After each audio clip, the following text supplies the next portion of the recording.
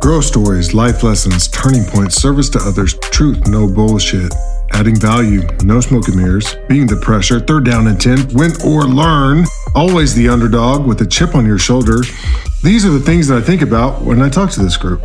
From Service Academy fleet leaders, NFL players, NASCAR drivers, tech gurus, private equity, small business, big business, to the entrepreneurs making the way of the future, winning at all costs with uncompromised integrity, paying the price of admission.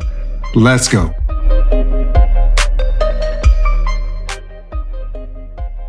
Here we go. J.E., the major. Remember how you used to say that with the major when we coached sprint together? That was a good time. Major Jordan Eddington, everybody. Marine Corps Infantry Officer by trade from San Antonio, Texas. Went to Taft High School. Teammates with Rambella and Mike Rayos. A lot of folks don't know Mike Rayos, but Mike went to the prep school. And an Air Force guy by the name of Nick. We don't all know Nick, but he was your bestie back in the day, right? Yeah, still is. Nice. Navy football 09, class of 2010. Played some outside, inside linebacker, and a fullback. And you were my game night roommate, dude. Like when we traveled, you were my roomie. Yeah. Yep. Back in the day. Shoot, that was like, it's like 10 years ago. It's crazy. More than 10. Yeah, for sure. Started your career washing cars. Then became a turkey leg salesman at Six Flags. Yeah, absolutely. We had season passes, dude. I was all about it. Real lucky back in the day. And that was one thing that my mom did for us is Six Flags season passes because our family's in San Antonio. So, who knows? You may have sold me a turkey leg a long time ago. And then the Marine Corps came around after, the whole academy thing. And you went straight into the Marines. What were the jobs you had in the Marine Corps? So my first job was a platoon commander at 2nd LAR, Light Armored Reconnaissance Battalion. Went there in September of 11. The battalion was still deployed it's deployed in Afghanistan at the time. So it was like me and like 4 other dudes, like just fucking around for like 2 months, not doing anything. So was there, platoon commander there, chopped over to 1-6, still doing LAR things, but went to 1-6 to be a LAR and like CAT platoon commander. When you say deployed on the MEU with, when you say LAR and CAT, what do you mean by that? So LAR is light armored reconnaissance. They roll around in these 8-wheeled vehicles called LAV 25s, like light armored vehicle. 25 designates the 25 millimeter chain gun that they have on the vehicles. And then CAT is combined anti-armor team. Nice. So it's back then they were like rolling around in gun truck Humvees. Like some had toes mounted, some had Mark 19, some had 50, some had 240s. So when you talk infantry, you talk, I'm on foot. Every Marine's a rifleman, but when you get into the LAR, what you're talking about now, it's about the vehicle. Yeah, right? Yeah, it's totally about the vehicle, right? Like we don't walk in LAR, right? Nice. You ride around. So people like make fun of you, like, oh, you're not real grunts, like whatever. Yeah. Cool. But that was cool, right? So that was my first 3.5-4 years. Then I went to Parris Island, and I was a series commander, company commander there, and then a battalion executive officer. Once that was done, I went to a school called MCCC, Maneuver Captain's Career Course. It's like the Army's version of EWS, Expeditionary Warfare School, that the Marine Corps does. Yeah. And I'll talk about all this stuff more when we get to the story. But so that was 6 months. Then I head back to good old Camp Lejeune, check in the 1st Battalion, 8th Marines. A company commander there. I take them on SP MAGTAF, Special Purpose MAGTAF, Crisis Response, Africa deployment. Come back from that, get picked to be the Operations Officer. So then I do the 24 MU that I just got back. Well, I guess it's been like a year and a half since I got back from that thing. Get back from that, and while I was deployed, I found out I got selected to be a recruiting station commanding officer, so RSCO. I got sent to the great city of Houston, H-Town. Nice. And now I'm here in Houston, living in Third Ward, the Trey. Third Ward. What does that mean? Third Ward. Yeah. It's like the hood. So like, all right. So Houston is like such a diverse city, right? Yeah. Like, and when people are like, I'm from Houston, sometimes they mean like I'm from like the Woodlands, or like I'm from Conroe, Yeah. or like I'm from Pearland, like, and because the city is so big, like you never really leave the city. Yep. But like Houston proper, is like, I live inside the 610 loops, right? So there's a big circle road that goes around the city. My sister lives in Houston. And one of the things she's okay, given me like somewhat of an overview, but keep going with that overview because no one knows how Houston is yes. broken down. So that'll be good. So with the job I have now, it's a lot of work. So I wanted to be able to like maximize my time at home when I get it. Yes. So I wanted to live inside the loop because my office is like literally in the center of downtown, like the absolute center of downtown. So it takes me like 15 minutes to get to my office from my house, which is like a ridiculously short commute in Houston. So we were looking for houses like inside the loop, but I wanted to have like a garage, so I could have my garage gym, and I wanted to have a backyard because I got 2 Dobermans. Nice. And a little like fucking what is that dog? Yeah. Yeah, but it's like some bougie ass designer dog. But I mean, she's cool. She's cool. Sounds like you. So we're like looking, and like that's super hard to find inside the loop for like a reasonable price. So we found this neighborhood, but it's in Third Ward. Third Ward is kind of like the hood. It's like southeast Houston, but my neighborhood is like it's like a little gated community. So it's like the neighborhood is called the Oasis, and it's literally like an oasis because like you go outside of my neighborhood, and like it's fucking gunshots. It's like police are like chasing people on like 4-wheelers. Do you have kids? Like in You dirt don't have any bikes. kids in school yet, right? No. Nice. That's why I could live where I live. Exactly. So you heard about, you know what twanging is, right? I don't. Okay, so in Houston, people have like swangers, right? It's like these rims that like poke out, and like they have 83 or 84 spokes on them. Nice. And like some like poke out like 2 or 3 feet like from ones a car. that could pop a tire while they're riding. I mean, you probably could. Nice. But so like I was thinking about Mad Max, like the Mad Max movies where they're like driving and they got like, cheat codes on their tires. So yeah, you could think of it like that. Okay.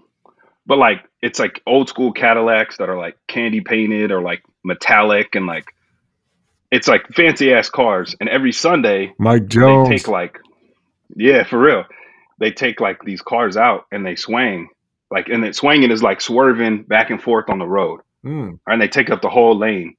And that happens like on the road that's like right in front of my house is like the main place where people swing on Sundays. So I fucking love it here, man. It's cool. Nice. You have a big story that you with your Kabul experience, and there was actually an HBO documentary on it with that with that final troop pullout, which we'll get into at some point. But now in Houston, settled down. Sounds like you're doing good. Going into the memory section, I'll take the first one. Is Jordan Eddington was a sleeper of the group. He's a super sleeper. He's super quiet. goes into quiet mode, super focused on what is important. So when it comes to prioritizing what's important, you knew how to do that well, right? And even I'm trying to set this up with you, and over the weekend, yesterday was Saturday. You're like, hey, I just got off work at like 9:30 my time, so it'll be like 8:30 your time. So makes a lot of sense. Mike Matthews. Mike said you were guarded. You were that guarded guy. That really you had to earn your respect in order for you to open up. But once that respect was earned, it was attained, that you would go to war for whoever's respect you attained. Right. So, and that you were always a guy that Mike wanted in your corner. So, that's pretty humbling, man, to hear somebody say that about me. So shout out, Mike. Yeah, I mean, y'all worked together, so we were on the same sprint football coaching team, and I'm sure Mike experienced some heated arguments with you, right? Like as any direct report might go through, and peer at the same time. Like that's the toughest thing to do, is to lead your peers and to be supportive of each other. And when he told me that was my takeaway, is like, y'all probably got heated a couple times, but he had so much respect for you, right? So, yeah, I love Mike Matthews, man. One of the funnest memories I have with Mike is it being like a Tuesday or like a weeknight, right? And me and Mike would go to like Dock Street and just get hammered. Like we would get hammered. And you remember we had to do the obstacle course like early in the morning, yep. or the endurance course, and like we would get home, it'd be like 2-3 o'clock in the morning. We got to get up at like 5 to make it there on time. And instead of going to sleep, like I would go to Mike's house and we would play like NHL hockey on on like whatever, like PlayStation or whatever. And he got me like into hockey for like a short period of time. Nice. And I remember one morning we like overslept and we were like, oh fuck, like like we're screwed, because I think this was like the second time we had done it. And Major Maury, like he was kind of getting mad at us. But luckily that morning it was raining and the e-course got canceled. Like, so it was just pure luck. We didn't get destroyed. Nice. Yeah, got lucky on that one for sure. Let's see what's next. Clint Sovey. He said you're the best last semester roommate ever. Did y'all room together? Yeah. So so the last semester he came to live with me and TJ Toppicer in like the back corner of 8-0. Because that was his like fifth year senior. Yeah, his like 12th year or whatever it was for Clint. Yeah. But yeah, he came and he lived with us, like, and me and TJ were pretty chill. We would like, we were hardly at school. Like we picked that room strategically because it was literally right next to the exit. So like me and TJ would just leave, like all the like we were like hardly what's important. Yeah, hardly ever at school. Yeah. Gotcha. Nishak. They said you had 12 personalities, from Robert E. Lee to Malcolm X, and all your all your voices. Yeah, man. Right? I got away from the voices, but I used to have like one for everything. Yeah. But yeah, man, God, this is bringing back some good memories. Yeah, and Jimmy D. I reached out to Jimmy D last minute, Dryden. Yeah. And he said y'all had a fun summer sailing cruise. We spent the whole time talking like Al Capone. Yeah. And you ran into a storm. Yeah. God, man. Yeah, we did sailing. We sailed from Annapolis to Newport. And man, I remember like that was so much fun because it was me, Jimmy D, and Corey Finnerty on the same boat, Yeah. and like some fucking narps or whoever the fuck, some Joes. Um, and this old ass man who was like a fighter pilot in Vietnam. And I I remember we were like talking with them once. Like I think it was all three of us, and we were like, "Oh, what'd you do in the Navy?" And he was like, "I flew fighter jets over Vietnam." And like that's all he said, and we were like, "What the fuck?" Like, And that's all but that's needed, no, right? that was crazy. Yeah, man, that was a good time. Awesome. Well, that's the end of my intro and memories. It's time for Jordan to start talking and tell us where you came from and tell us your story, man. All right, man. So I'm from San Antonio, Texas. Born and raised there. Um, I'm the oldest of four siblings. My parents had me when they were like super young, man. I can't imagine having a kid at, like 20 and 21 or 21 and 22, whatever age they were. Um, so as I grew up, um, they were figuring things out. Like they were becoming adults while they were trying to raise a child. It took me a long time to like really understand how difficult it probably was for them to do that. But I think because of that, I became um, like very independent, like very self-reliant. Um, and like I, I can look at this two ways. Like my parents either really trusted me, or they figured that like I'm gonna do whatever I'm gonna do, and that is what it is. Because I had like no rules in like high school. Like I just, I didn't do anything like super bad. Um, but like I would leave on Friday, sometimes come back on Monday, or come back on Sunday for school on Monday. Sometimes I just go to school. Um, so but like I said, like they were trying to figure it out. Um, my mom's a teacher. My dad has his own business. I think when like around middle school, maybe I think it was like middle school. My dad had an office downtown. His business was like doing pretty well. Like we're living pretty good, and they were building a hotel next to his office, and they ran out of money to build the hotel. So they lit the hotel on fire to get the insurance money, and it burned down my dad's office too. So he lost like everything. Mm. So we went from living like comfortably to like uh having no like having to be strategic about do we pay the water bill or do we pay the electric bill uh this month, right? And it was a struggle for a while. I think that contributed to like my independence as well. Like I wanted to be able to take care of myself, right? To be self-sufficient. Yeah. But like I said, my parents, they worked super hard. They did everything they could for us.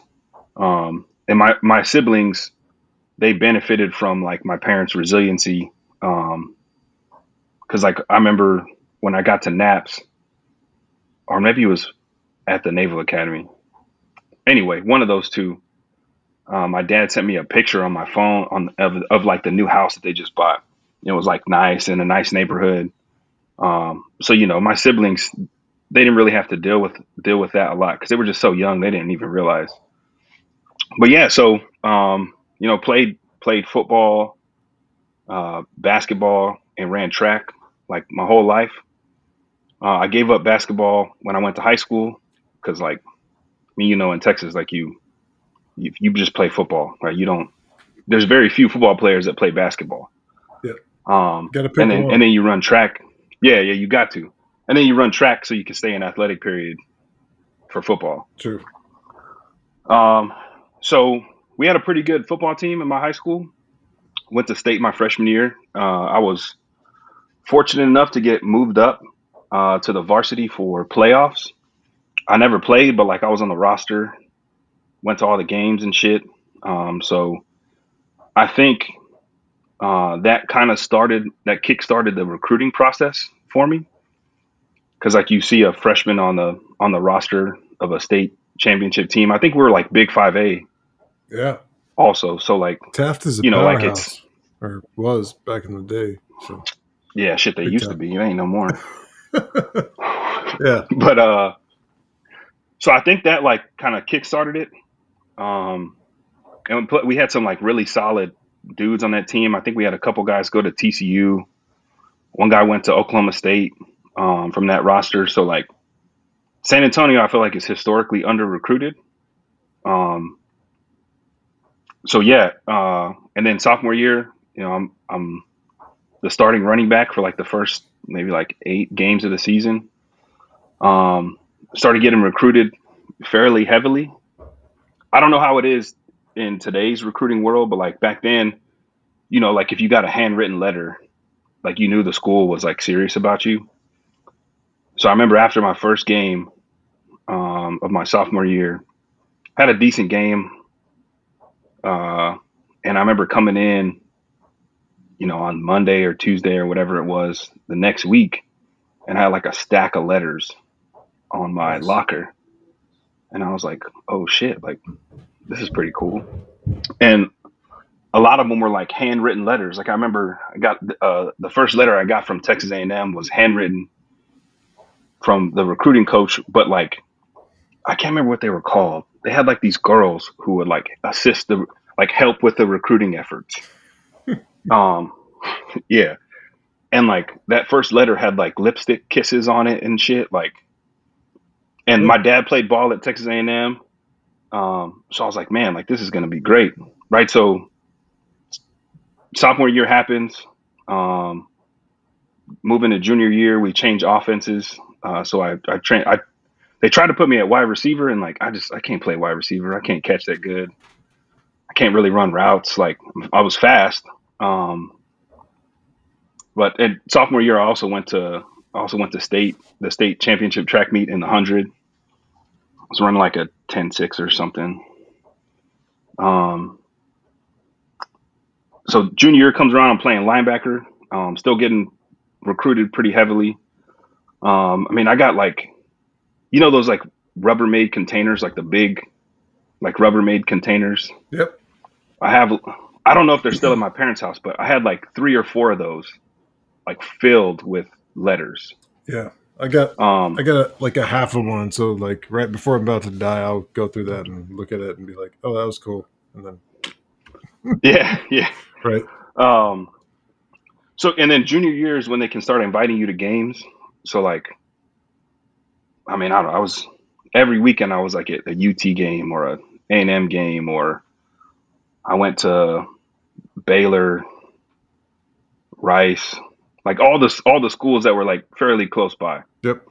But I only wanted to go to Texas A&M. Like my dad went there. Yeah. I grew up as a Texas A&M fan, Same here. whatever, right? I So wanted to play on that yeah, Texas A&M defense, man. That wrecking crew, that I, big crowd, that sway, that I know, man. energy. Right. They had this dude named Jackson Appel who played like a hybrid, like basically played striker for Texas A&M. And this dude, he was a stud. And every time I would go to the games, I would only watch him play, because that's a position I was getting recruited to play at Texas A&M. Um, so like junior year happens, I do well junior year. Um,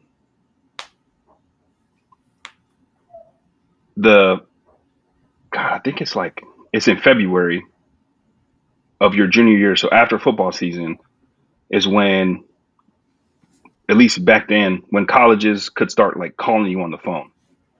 And like, like the coach will call you and be like, hey, like, I saw you play against whatever, saw your tape. I'm excited about you, whatever, blah, blah, blah. So whatever time it was, let's just say it was like 7 p.m. At like 7 p.m. and 15 seconds, Coach Tomerdahl from Texas A&M called me Yep. at, Talmudal. at I 7. remember the name. Yeah. I got the same letter. Yep. Yeah. For At, sure. at, at 7 p.m. and 30 seconds, I got an offer. At 7 p.m. and 31 seconds, I was committed to Texas A&M. Like Nice. the only thing I wanted to do. Um, which now looking back on it, man, I should have like been like, okay, like that's cool. Like, thank you. Because every other coach that called me, like we had a rule in my house, like from 7 to 10 every night for whatever window of time it was, like no one could get on the phone because people were going to call me. So, but every coach that would call me and be like, we want you to come play at Arkansas. We want you to come play at Texas Tech. We want you to come play at Baylor, whatever. I'd be like, nah, I'm committed to A&M. I appreciate it. But, you know, and in hindsight, I should have like not done that. Because in March of my junior year, I tore my ACL and my LCL fucking triple jumping, man. So, yeah.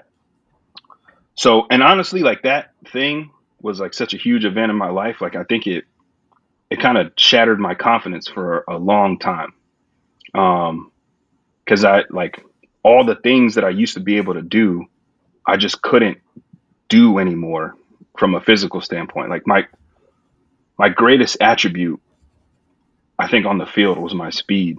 Cause I was big, but I was also like faster than people thought. You're still fast after you recover from that, for sure.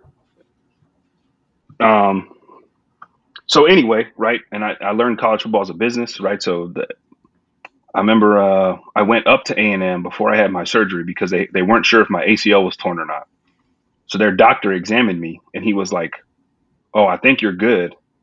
Like they did the little knee test and was like, "I think you're good," whatever. And like I could see the look of relief on like, I mean, it was like Coach Tomerdahl was in there, Coach Francione, the head coach, was in there, and they were like, "Okay, like this kid's still good." And then a couple weeks later, I got the results from my MRI, and it was torn. I called Coach Tomerdahl. He was like, "Okay, cool." He called me back a couple of days later and was like, "Hey, we're gonna have to take away your offer until like you prove that you can play at the same level you played at before." So I get my surgery on April 1st of 2003, and I played in my first game in like September of the same year. So like 4.5 months later, I played in a football game.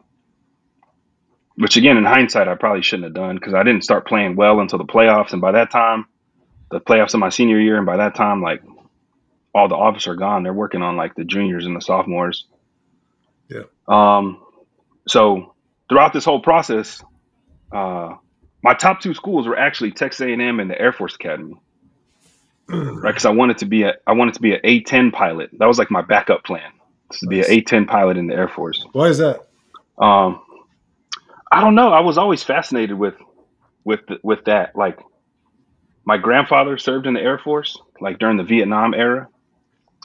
He retired after like 20 something years. And when I was little, we would always go to Lackland Air Force Base in San Antonio and watch the planes take off, right? Watch the F-16s like take off and land, and I would like salute the pilots and like they would salute me back and shit. It was like just super cool. Yeah. I know. No, I could totally see you doing that.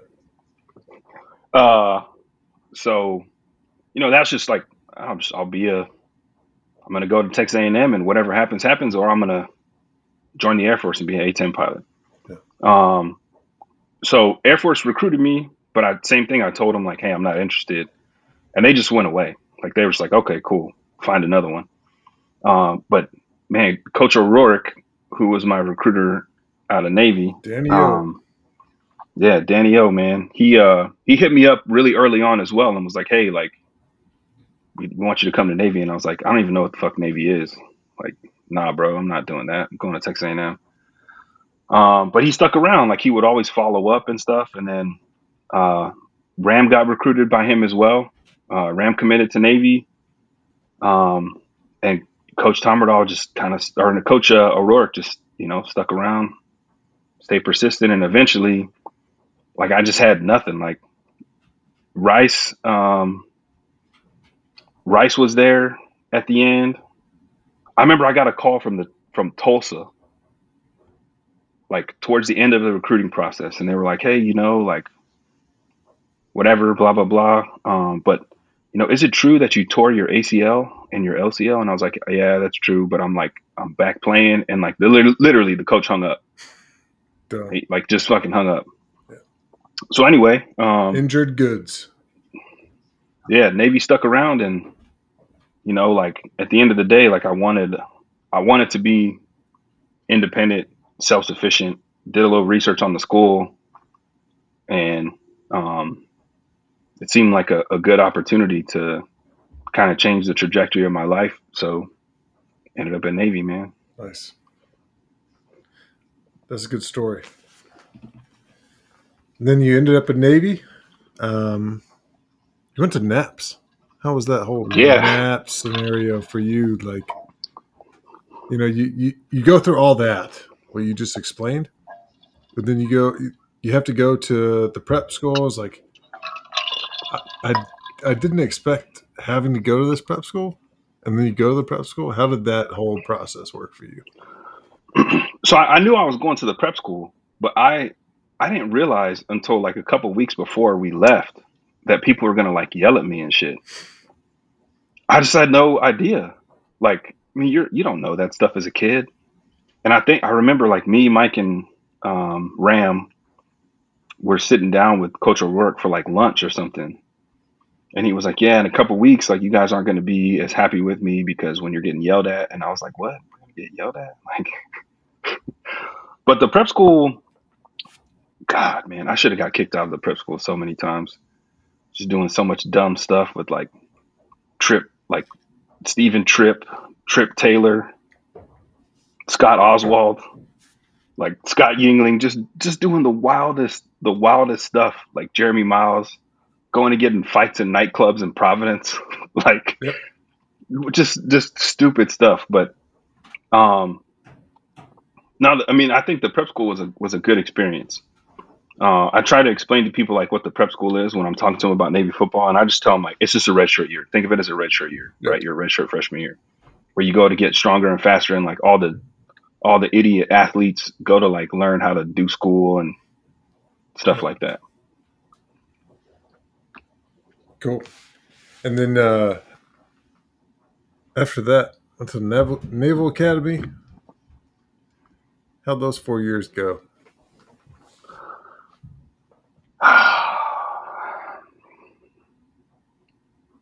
I'll be honest, man. I mean, I loved playing football at Navy. I loved it. An experience I wouldn't trade for the world. Right. But I hated the Naval Academy. I hated it. I don't think now from like the seat that I'm sitting in now, who I am now today. Yep. I look back at the Naval Academy and I was like, man, that's like a horrible leadership institution. Nice. It's like you got like midshipmen who don't know anything, like literally deciding the fate of other midshipmen who don't know anything. Like, I don't know, but I mean, I think if I had worked a little harder in school, I maybe wouldn't have hated it as much, but like, I don't know. I never like gave 100% effort in school, which like always resulted in me like having a low GPA, which was stressful at times. What I don't think people realize, at least the midshipmen like who didn't play football didn't realize is like how much of our time was taken up by that sport. It was like in season, my GPA would be like a 2.2, and then out of season, my GPA would be like a 3.1. Like they're like, because you just had a little bit more time to like actually do your schoolwork and stuff like that. But like I learned a lot at the Naval Academy, and I would say I learned a lot from a lot of bad examples, right? A lot of bad leadership examples. Yep. From other midshipmen, from company officers. Like there was a few people that I respected, that I looked up to. Like, I don't know if you remember, there was a Marine captain named Captain Lane. He's like a huge black dude, played basketball I do. in college. Like, I respected that dude because like he kept it real. and like, you know, you could see like that every day was a struggle for him. He kept it real. Yeah. That's awesome. But I mean, you know, like, would I go back and go somewhere else? Probably not, because I probably wouldn't have survived anywhere else. Like I needed that structure uh, to help me, like, I don't know, fucking graduate college and like like put a path down. But yeah, from an academic and like from a, I guess just a general perspective, didn't like the Naval Academy. Still don't like the Naval Academy. Uh, I met a few good officers from there in the Marine Corps. But I would say the majority of the people that I've met from the Naval Academy, especially if they didn't play a sport, like in particular, like football, you know, I don't want to work with you. You self entitled fucking, nah, it ain't me. But gotcha. Yeah, I mean that's kind of how I feel about that. Got it. So, Navy football. What did Navy football mean to you? Give us some memories, you know, and then we'll go to the career after that. God, I remember the first practice uh, at Navy, like during plebe summer. Um, remember, is David Mahoney and Tyler Tidwell were kind of like the leaders of the outside linebackers, right? You had Matt Wimsat, Jay Youngin. Um, I just listened to his episode uh, before we came on. Um, Matt Humiston. You know, I know I'm forgetting some of the guys, but I remember David was like, Mahoney was like, you know, like you got to talk to Coach Jones in like a certain kind of way, right? Because Coach Jones is Coach Jones. Learning approach.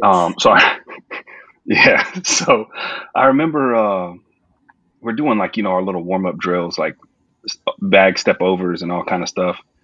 And Coach Jones said something to me, and I was like, yeah. I said like yeah back to him, and he would like stopped practice, Like, what? and he was like, yeah, yeah, yeah, what? Edison? And he didn't call me Eddington. He called me Edison. Edison. Like, Edison. yeah, Yes, like I remember now. I don't think he knew my name, like at all, ever. Edison. And it's like high pitched voice. Edison. Yep. Um, but like he stopped practicing, like just like chewed me out. And I was like, God damn, man, I'm like, I just got done with plebe summer. Like I'm tired. Like my brain isn't working right. Um, but like looking up to dudes like, you know, Mahoney and Tidwell, Wimsat. I actually got to deploy with Wimsat, my first deployment. He was the recon platoon commander, and I told you I was the LAR platoon commander. Yeah. But like just having dudes like that, and like Rob Caldwell was in my company. Sobey was in my company. Oh my God, why can't I remember this dude's name? Played safety. Was Sobey's roommate. I want to say his last name was like Nichols. Casey Nichols. Yeah, Casey Nichols. Like those dudes were like the ones who I looked up to, the ones who like took care of me, who like taught me what Navy football was all about, right? Because Yeah. I mean, if you look at a guy like David Mahoney, right? He's like 5'10", maybe 5'9". You know, undersized for a linebacker at any collegiate level, and this dude was just a baller. Like he just balled. Like he was so perfect in his technique. Like he wasn't the fastest dude, but because like his preparation and his like natural football instincts were just so good. Like he would beat people to spots. He would, you know, just did all the little things right, just like so technically perfect. Um, yeah, but I mean, I'll be honest with you, Tony, man. Like my time at Navy, and it kind of goes into my price of admission, which we'll talk about at the end. But um, it was my time at Navy football. I feel like was disappointing for me because I never even came close to what I thought my potential was while I was playing there. Gotcha.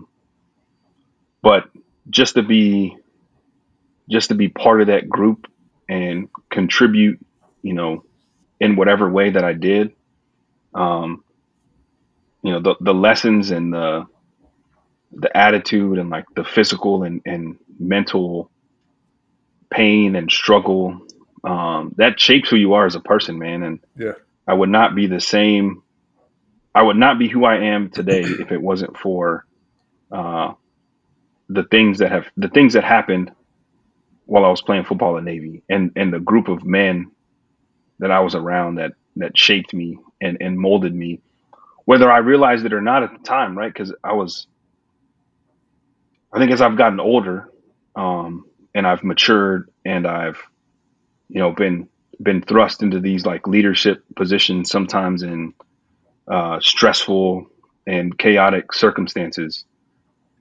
I go back to like some of those times and some of those lessons that I learned at Navy football. Like I doubt you remember this. We were in fourth quarters. I can't remember what year, and I think, well, one, we were idiots because I think we went to like Padre Island, or maybe it was Panama City. We went to both. I didn't I do think it that. was Panama City, and we drove back like the night before fourth quarters. Nice.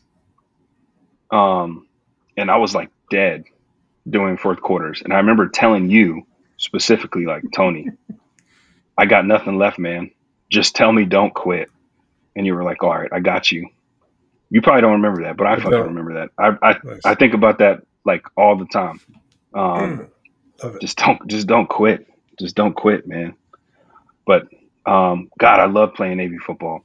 But like I said, overall, I feel like my time was, for me personally, I look back at that time with like fond memories, but I also look back at it um, with some disappointment and some regret from my perspective. Yeah. You just made my day with that memory, because I'm really interested in the rest of your story once we get there, because Yeah, it's going to be very interesting. So um, that's Navy football. Then you go in yeah, the man. Marine Corps. How's it go? hmm So in the Marine Corps, right? Like my intention was not to stay in the military. My intention was not to become an infantry officer. Um, at TBS, you know, you pick your top MOSs like a couple of times during the 6 months that you're there. And Yeah, we were in the my same first top, class. yeah, yeah, yeah. Yeah. So my first top five MOSs were like uh, all. So the way I picked them was at the like little career fair night or whatever it was. I went around to every single table and I was like, "How often do you deploy?" And everyone said that they didn't deploy. That made my top five list because I was just like, I don't want to. I just want to do my time and get out. Um, so we did one of the fexes, and I did well as in a like a leadership position. And at TBS, I was still doing. I mean, I was still like, I don't know, not really a rule follower. I just kind of like did whatever. So I remember I'm like walking down the hallway, and my SPC, the captain who's in charge of the platoon, Captain Reeman at the time, um, he's like, he sees me and he's like, Lieutenant Eddington. He like yells down the hallway, and he's like, "What the fuck is your problem?" And I was like, "What?" And he was like, "Get in my office right now." And I was like, "Oh shit." So, you know how it is. Like you're trying to Yeah. think of all the bad shit you had done and like trying to come up with stories to like justify it and like whatever. um, so I get in his office and he like puts this piece of paper in front of me and he's like, "What the fuck is this?" And I look at it and it's like my MOS choices, like all ranked, you know, 1 to 20, whatever. And I was like, "Oh, that's just the jobs I want to do." And he was like, "No, it's not." And I was like, "Yes, it is, sir. Like that's what I want to do in the Marine Corps." He was like, "No, your top five choices are combat arms, and you don't have a fucking option." And I was like, "Sir, I don't want to do combat arms." And he was like, do you want some of your peers leading people in combat? And I thought about it for a second, and I was like, no, I don't. And he was like, well, your top 5 choices are combat arms. And I was like, okay, cool. So usually for people at TBS, like, you start off and you want to be an infantry officer, and then you do the field shit and all like the hikes and all that shit, and like you're like, nah, I don't want to fucking live that life. I don't want to do that. For me, it went the opposite way. Nice. I went like from not wanting to do anything difficult to like wanting to go to arguably like the hardest. Getting forced into it. Yeah. A little So bit. I mean, so I ended up putting infantry as my number one. I get infantry, go through IOC, great school. Um, you know, get done with that, go to LAR. The reason I wanted to go to LAR is because they had units in Iraq and Afghanistan in 2010, 11, 12. Yep. And so they were always deploying. And by the end of TBS, I was like, I want to fucking go deploy. But right when I got there, the unit was doing a workup for an Afghanistan deployment. It got canceled like while we were at it was EMV back then. Now it's like then it changed to ITX. Now it's like MWX, whatever it is. At the The big training 29 event. Palms big training event with Yeah. so many different people that everybody comes into town to do, once a quarter, big time. You deploy right after that event, right? Yeah. So we were there, and our deployment to Afghanistan got canceled. So then, like the war in Iraq is winding down. No LAVs are allowed in Afghanistan because they were getting blown up pretty bad. It's not meant to take an IED blast. So I didn't think I was going to get a deployment as a lieutenant.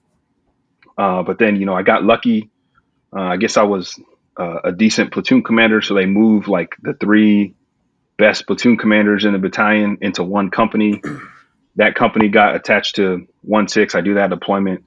That's like 2014 when ISIS is like at its peak. We support some operations in Iraq, which end up being Operation Inherent Resolve, which is still ongoing. But when we were there, it wasn't a named operation until like we were leaving theater. Do that, come back. I tried at some point between me coming back and me going to Paris Island. I tried to resign from the Marine Corps because my orders got changed without my knowledge like a few times, and it really pissed me off. But I had already accepted career designation. Like the thing when you're, I don't know what time. I can't remember what time frame it is, but like basically the Marine Corps says you can stay, and if you click yes in like the online module, you incur additional 2 years of service time. So I had already clicked that button, so I couldn't resign. So I ended up at Paris Island. I was super pissed off about it. I was like, I didn't want to be around drill instructors and like have to like, I don't know, like wear skivvy shirts and my camis and like have like a high and tight haircut, which I didn't do. You would have been so good at that. You'd be like, I didn't know. leading the No, runs and all that stuff. Like that was no, drilling. man. No. Yeah. Oh yeah. Nah. Oh yeah. So I go there, right? And I'm like just bitter. I'm just like so mad. But that experience, those 3 years at Paris Island, I think turned me into a real officer in the Marine Corps. How's that? Because while you're there, you're exposed to the full spectrum of what the Marine Corps has to offer, right? So there's very few like infantry dudes at Paris Island who are drill instructors. I think at the time that I was there was maybe 3 or 4 infantry officers out of the 60 captains or so or that are at Paris Island. So I learned the value of like there's good Marines outside of the infantry. And like, as a young lieutenant, young captain in the infantry, like you think you're the fucking you're the shit, right? And no one's as good as you. Yeah. I'm the tip of the spear, You're the like man. whatever. So that experience really provided some humility.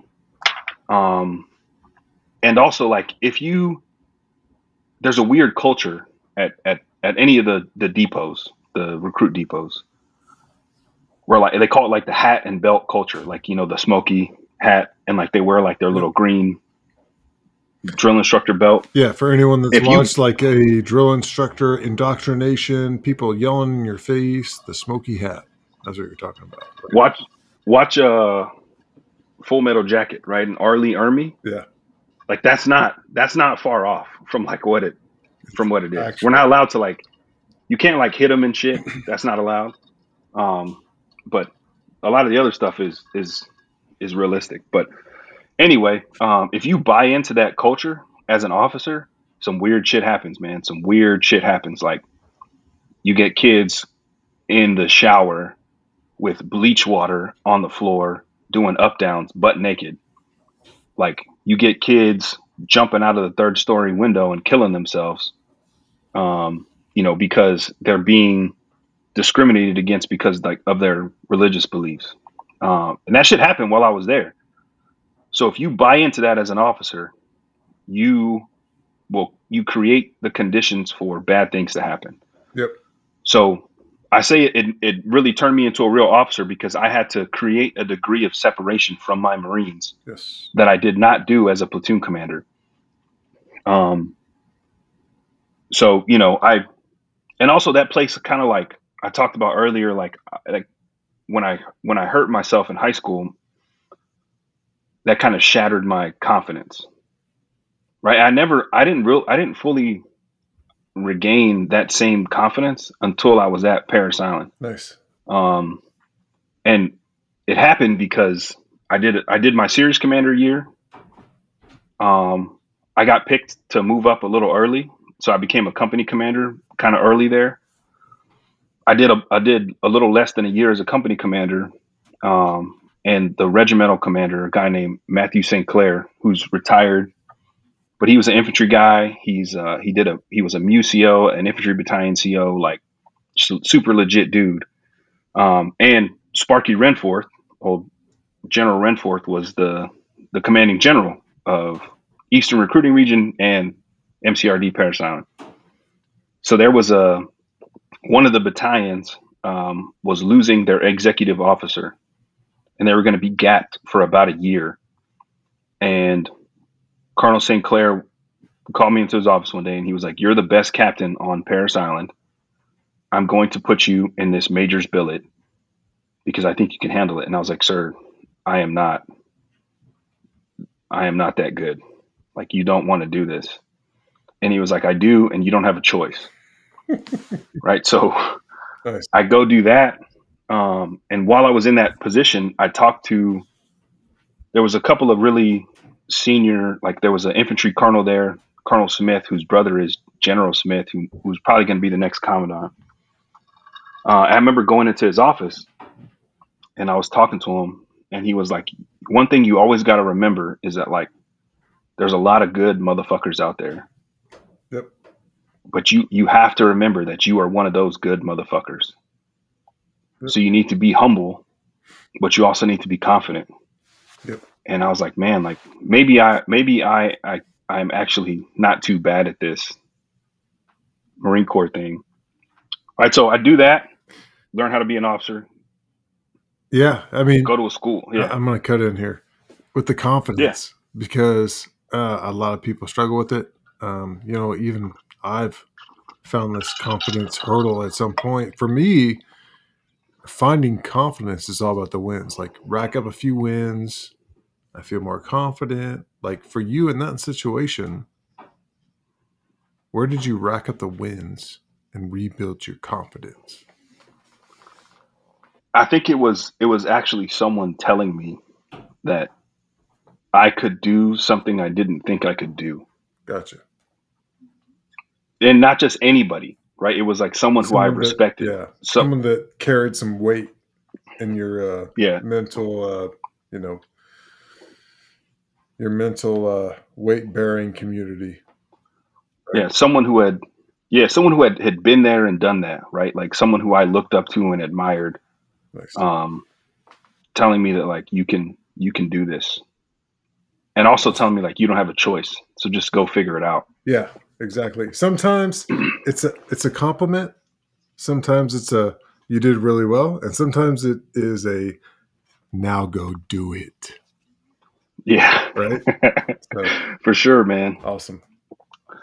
So I finish at Paris Island. I get selected to go to this school, maneuver captain's career course. It's an Army school, and it is 6 months long, and it is 6 months of just straight company level tactics for an infantry company.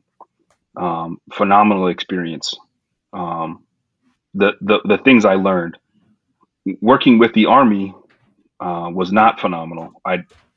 Why I'll is talk that? about this a little later, but Okay, we'll get there. they just, I mean, so they treat the way that they train, like the things that these captains are learning, like I learned as a second lieutenant, and like the things that like, so like I feel like as an infantry officer, one of my probably my most important job in like a large scale combat operations is like to get my dudes as close to the enemy as I can before they have to shoot their guns.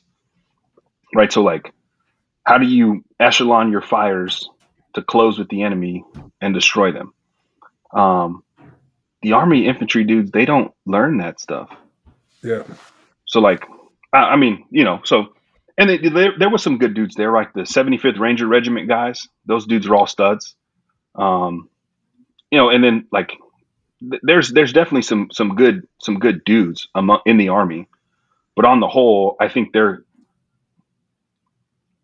top 10% and our top 10% are probably the same, but our top 40% are better than the rest of the Army's 90% that they got. Gotcha.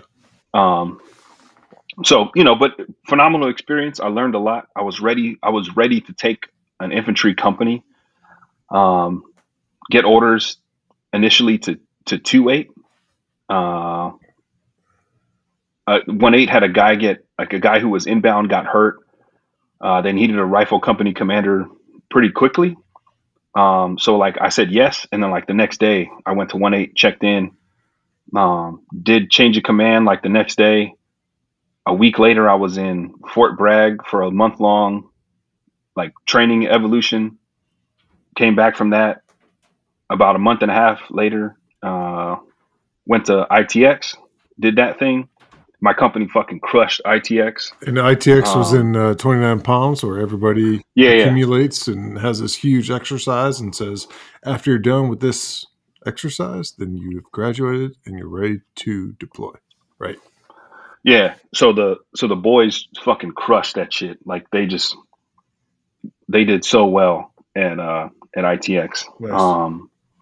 A few months later, deploy as the crisis response. The crisis response element of the SP MAGTAF, Special Purpose MAGTAF Crisis Response Africa. So we're based out of Sigonella, Italy. I remember deploy like sometime in April. I land in Sigonella. I had sent like the advanced party forward, so like my XO and like some fucking of my staff. As soon as I land, my XO's like waiting for me at the bottom of the stairs in the airplane. And he was like, "Sir, you need to come to the JOC, the Joint Operations Center, like right now." And I was like, "Oh shit! All right, cool." So like we landed. I came in with two platoons. Within 6 hours of landing, we were like jocked up, like on alert, supporting the evacuation of some soft forces out of Libya. Um, this was 2019, and like the Libyan civil war was heating back up. So like from the east, a large like column of like armored column of vehicles was like moving towards the west where Tripoli is, and like we just had to get some dudes out. So we support that, get the dudes out, fucking hang out, do some exercises, go down to Africa, do some stuff down there, come back. And at this point, like I think I had been selected for major already. But I didn't know if I wanted to stay in the Marine Corps anymore, because like I wanted to be a company commander, but I didn't really even know what majors did. Like majors are just like annoying staff people. Like I don't want to fucking do that. Sounds dumb. The guy that asks all the questions needs to Yeah, know. like the guy who like doesn't get any sleep and like builds PowerPoints. For sure. I don't want to do that. It sounds dumb. Yeah. So this is important to the Afghanistan story. Yeah. So the command element for the SP MAGTF was the 24th MEU headquarters element, right? So you basically take the MEU, which is, you know, the command and control element for that type of deployment. Because they were off cycle, the MEU CO, a guy named Colonel Eric Cloutier, and his operations officer, a guy named Colonel Chris Richardella, were my CO and operations officer on that deployment as a company commander. Right. So I started working with these guys in 2018. And so I get picked to be the operations officer. Fast forward. Now, like Lieutenant Colonel Richardella takes over 1-8, my battalion.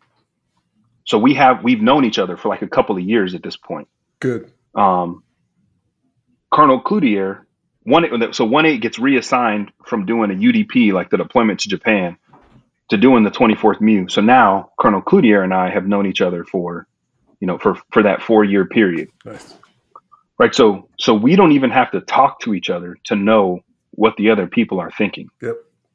So there was like the super tight bond between like the core group of people at the leadership level before we went into Afghanistan. And there's a couple other people too, like my battalion gunner was with us for the full 4 years, right? Yeah, what's his the name? battalion sergeant major, Bill Callan. He just retired. Nice. Super legit dude. Yeah. The sergeant major was in 1-8 for the full 4-year period. He was a first sergeant in Bravo Company, then he moved up to be the sergeant major. And then the other pieces we got bolted on. You know, that we called it in the battalion, we called it the Big Six, right? So the CO, the XO, the sergeant major, the OPSO, which was me, my ops chief, which is a master gunnery sergeant, so an E9, and then the battalion gunner, right? The Big Six. Like we got super tight, and we all made each other work harder and be better than we would have been as individuals. Awesome. So, you know, I get picked to be the operations officer. COVID hits. We got to figure out how to train during COVID. We did some pretty unique things to make that happen. Like when no one else in the Marine Corps was training, 1st Battalion, 8th Marines was in the field, fucking getting after it. You know, like do the workup for the MEU. That's incredibly challenging. It's just a MEU workup is probably the most difficult workup you can do in the Marine Corps. You know, so like from the beginning, our metric for stress was changing, right? Like what was stressful to me at the beginning of the workup was not stressful to me at the end of the workup. What was stressful to me at the beginning of the deployment before we went to Afghanistan was not the same as before, like right before we went into Afghanistan, right? Because we get on the boats, we do the things, we're gone, we're in Europe, had no clue that we were going to go into Afghanistan. You know, we deploy in like February of 21. Around May, we start getting like indications and warnings that like, hey, this thing might be a little messy if we withdraw from Afghanistan, right? Because just withdrawals are always inherently messy, right? It's one of the hardest things to do in the military. So in May, without permission, like 1-8, we started planning for different contingency operations. Like, well, what if we need to go seize the airport in in Kandahar? What if we need to go seize Bagram and like re-clear it? What if we need to go occupy HKIA, the Hamid Karzai International Airport? What if we needed to set up a remote ECC, so evacuation control site? What if we needed to go secure an area out in the desert and get people to come to us? So we started like working on all these plans. Still, like we had no idea that this thing was going to happen. We get orders to go into CENTCOM, the Central Command Area of Operations, around like the end of May, early June. It just to move us a little bit closer to the theater if we needed to actually execute something. So while we're there, we go to Saudi Arabia. Half the battalion goes to Saudi Arabia, the other half goes to Jordan. We do what's called a theater amphibious combat rehearsal, attacker. So basically, we tried to recreate 29 Palms in the desert of Saudi Arabia. And this was probably the most beneficial training evolution that we did in preparation for Afghanistan, and it was not supposed to be. Just because of how the military is, like it's always a fucking shit show trying to get anything done. So a lot of the stuff that we needed, we did not get in Saudi Arabia. So like for me as the operations officer, I'm doing command and control of the battalion. So instead of having like a bunch of computer systems and all this like fancy shit to do that, we literally use maps with push pins and we use whiteboards to track everything. Just because that's what we had available to us. And it ended up being that's the exact same thing that we had in Afghanistan because nothing was fucking set up when we got there. So that was like super stressful in the moment.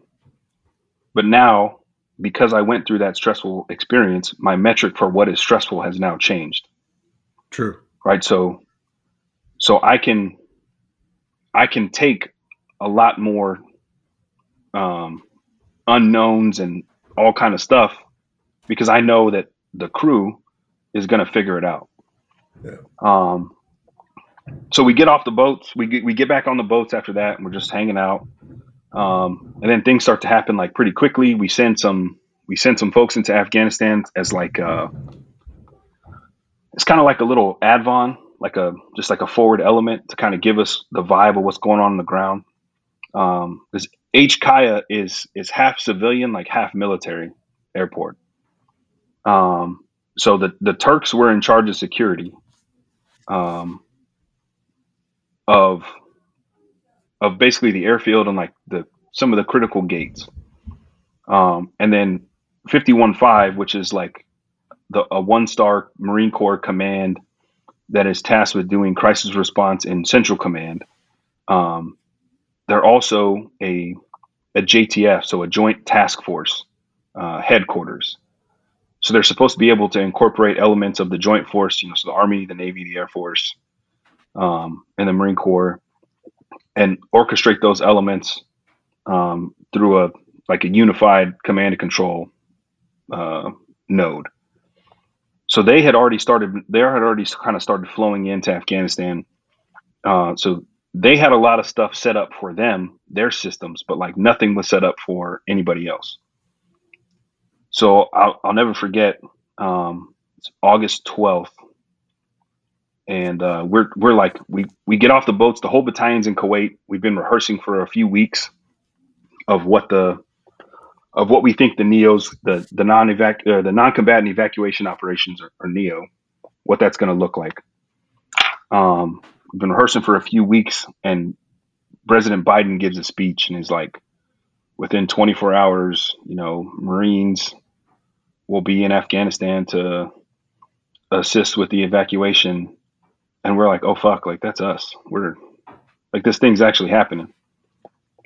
So cool. That was like at 9:00 at night on the 12th. How'd that make you feel going into that with the President of the United States saying, hey, Marines are going to be on the ground, and you knew you were that group? I think back to something that Cam Marshall told me while we were still at school. I think this was like second semester of senior year, and he's like trying to like teach us how to be proper Marines. Like this is how you like tie a tie, and like I think he was like showing us how to do our taxes or something. I don't know, something fucking Marshall just being Marshall. And we were asking him like, what does it feel like before you go into combat? And he was like, it feels like before you play a football game. Like the butterflies are there, you're nervous, um, but you know you got a job to do, right? And you focus on that.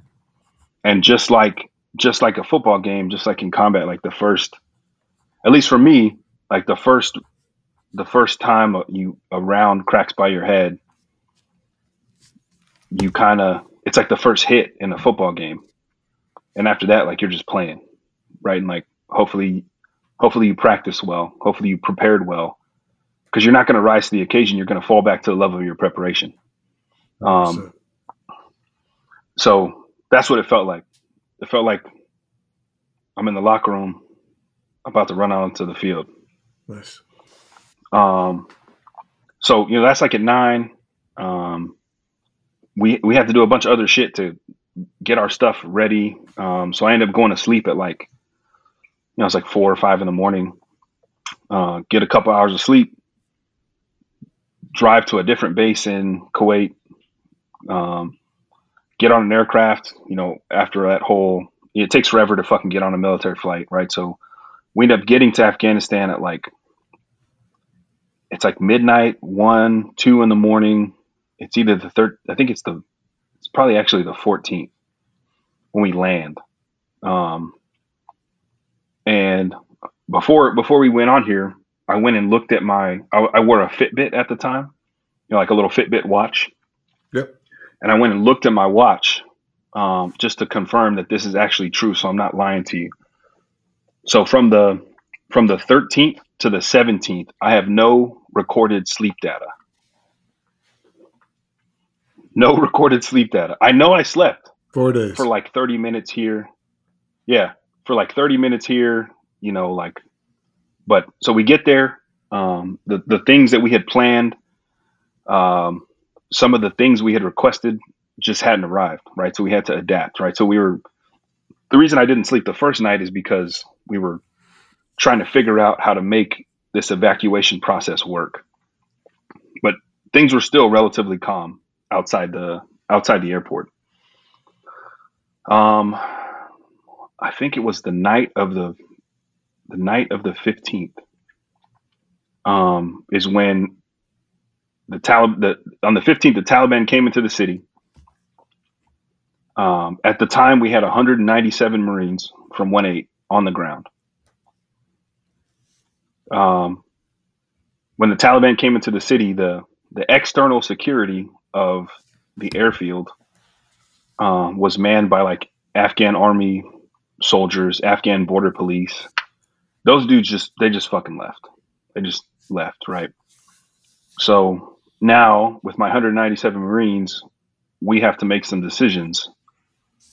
So we move what was supposed to be our QRF, or Quick Reaction Force company, and we put them on external security, right? So they go and like man some towers, they go to gates, like. But I mean, HKIA, the airfield, is pretty big. It's like maybe 4 Yeah, miles it's long, huge. 2 miles wide. It's like,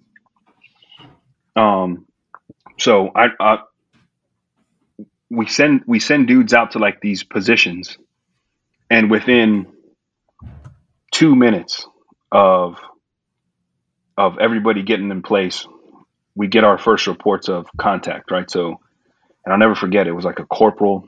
I can't remember the kid's name, but he radios back to the COC, or the jock where I was, and he was like, he's like, I'm taking accurate sniper fire, 800 meters, 327 degrees magnetic. It's cool as fuck.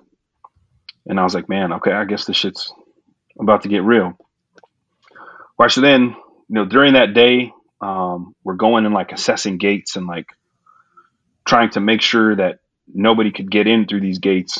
At one point, we start taking like sporadic contact from outside of the city, right? Because HK is in the low ground. It's kind of in a bowl, and to the north is like to the north and east. I'm pretty sure is like mountains that kind of like wrap around the city of Kabul.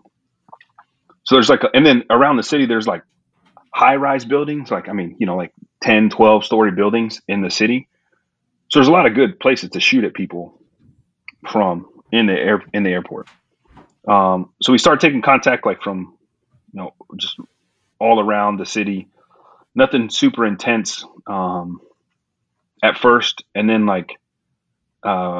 we started getting shot at by a Dishka. So it's like a machine gun, a 12.7 millimeter. It's basically a 50 cal. Yep. Right, a Soviet 50 cal. They start shooting at us with this thing. I think they were trying to hit planes, but they weren't hitting the planes, and they were like hitting. They were shooting from the north to the south, towards Abbey Gate, where the eventual suicide attack happened. Yep. But before 2-1 got there, like 1-8 had Abbey Gate. So we started getting shot at from there, and there's not a whole lot you can do because this thing outranges like our IARs and our M4s. So like one contractor guy like got his hand blown off by a disc around, and it was just a little crazy. So that was that day, and then that night is when the Taliban like really rolled into the city. And what we found out kind of later on is they had set up checkpoints outside the southern portion of the airfield. So if you think about HKIA, like the southern portion of the airfield was like, at least a piece of it was the civilian terminal, like a normal airport, right? So like any, like BWI, like DFW, any airport, just a normal ass airport. So not super tight security there. So like they had set up checkpoints outside of that, and they were forcing people into the airport. Like they were like shooting people outside the airport and forcing them in. So it's like 10 o'clock on the 15th, I think, 10 o'clock at night.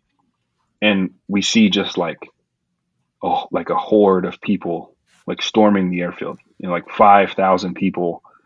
And again, like we got 197 Marines, right? So we go to minimal security externally, and we push as many people as we can to this airfield to basically like make a human wall to stop these people from running across and like swarming the C-17s, the big like cargo planes that were flying in and out, and like to stop them from getting to us, like because we don't know who is in this crowd. Like, is there a suicide bomber in this crowd? Is there like people who have weapons? We also had some 10th Mountain guys, some Army cats, right? 10th Mountain was fucking awesome. When you say 10th, they had a bunch of vehicles. 10th Mountain, what does that mean? 10th Mountain Division is an Army unit. So these guys were from 10th Mountain Division. I don't remember their specific units, but I remember there was Task Force Polar Bear and Task Force Wild Boar. It was basically like company size element. So, like 100 dudes. And they had these big, like mine resistant vehicles with machine guns mounted, and they were out there with us too. Right. So it's 197 Marines and, maybe 200 soldiers. Gotcha. When this whole thing went down, I was thinking, okay, Jordan's got his guys. You said they were, 159. Who else was with you, and who else reinforced you at some point? I think you just answered at least one of those questions. So, yeah. So on the airfield proper, 10th Mountain was with us. Nice. Eventually, some guys from 2nd Battalion 1st Marines came in, like they're so 2-1 like an initial, yeah. So 2-1 came in with a company. So we had them on the airfield with us. But you also got to keep in mind, this is why I say I don't like the Army, right? Because the 82nd Airborne Division, 18th Airborne Corps, they were, to my knowledge, right? And I probably knew the most about the planning for this operation because I fucking did it all. They weren't supposed to be there, but they were there. They stole our planes. And like, instead of Marines coming in, we had 82nd Airborne soldiers coming in. And there were some of those guys there, right? And the 82nd, you know, there's some solid dudes in that unit. There's some solid leaders. It's a good unit overall. When there was 197 Marines on the airfield, and there was an entire Army battalion from the 82nd Airborne, not on the airfield. They were in a compound, getting their gear ready, making sure they had comms. Like at one point, I had a plane land. Right, we got some dudes in from Charlie Company. When we had pushed the humans off of the airfield, and like those dudes they got off the plane and they went into the line. Like they walked off the plane, and instead of turning left to go like drop their gear at wherever they were going to sleep, they turned right and went into the fray on the airfield. Nice. That's what we were doing. And those dudes, but anyway, I don't want to badmouth a sister service, especially in the current context of what I do. But so that lasts until the 17th, right? And we get in a couple of gunfights on the airfield with the Taliban. You know, we probably kill like a squad reinforced on the airfield. We killed some more of them outside the airfield. I think after that, they kind of stopped fucking with us on the airfield because they knew, at least like the dudes in the green frog uniforms, they'll kill you. And we did. Like we just killed them. So then this Afghan Special Forces unit comes onto the airfield, and like this is like, it's like the best worst thing that I've probably ever seen. I watched the documentary, and once those guys got on the airfield, it became clear. Now, tell the rest of the story. Yeah, man. So I go back to the jock, because I'm like, yo, we're about to be overrun, and like if they make it to where we are, like we will all die. Like there is no way out of this place other than opening this airfield and getting airplanes to come in to like give us food, give us water, give us ammo. Like we just don't. There wasn't enough. So I go back in and I'm like, yo, like, is there anything else we can do? And one of the Army guys was like, I just got word from like I don't know who, from some spooky people who work for the government, that like 1,100 dudes, 1,100 like Afghan Special Forces guys are coming to HKIA from this place called Eagle Base. It's like a few miles away. They'll be here at like, whatever time. And I was like, all right, I'll believe it when I see it. So the time comes around, these dudes aren't there. A couple more hours go by, and like these dudes show up, and it's like 1,100 dudes and like 700 trucks, and they like link up with us, and we're like, hey, they're like, we're gonna clear this airfield, so just have your guys back up a little bit, and we're gonna clear the airfield. And we're like, okay, cool. And they took their trucks, and they took their machine guns, and they took their pistols and their AKs, and they went onto the airfield, and they ran people over. They shot them. Some people got executed.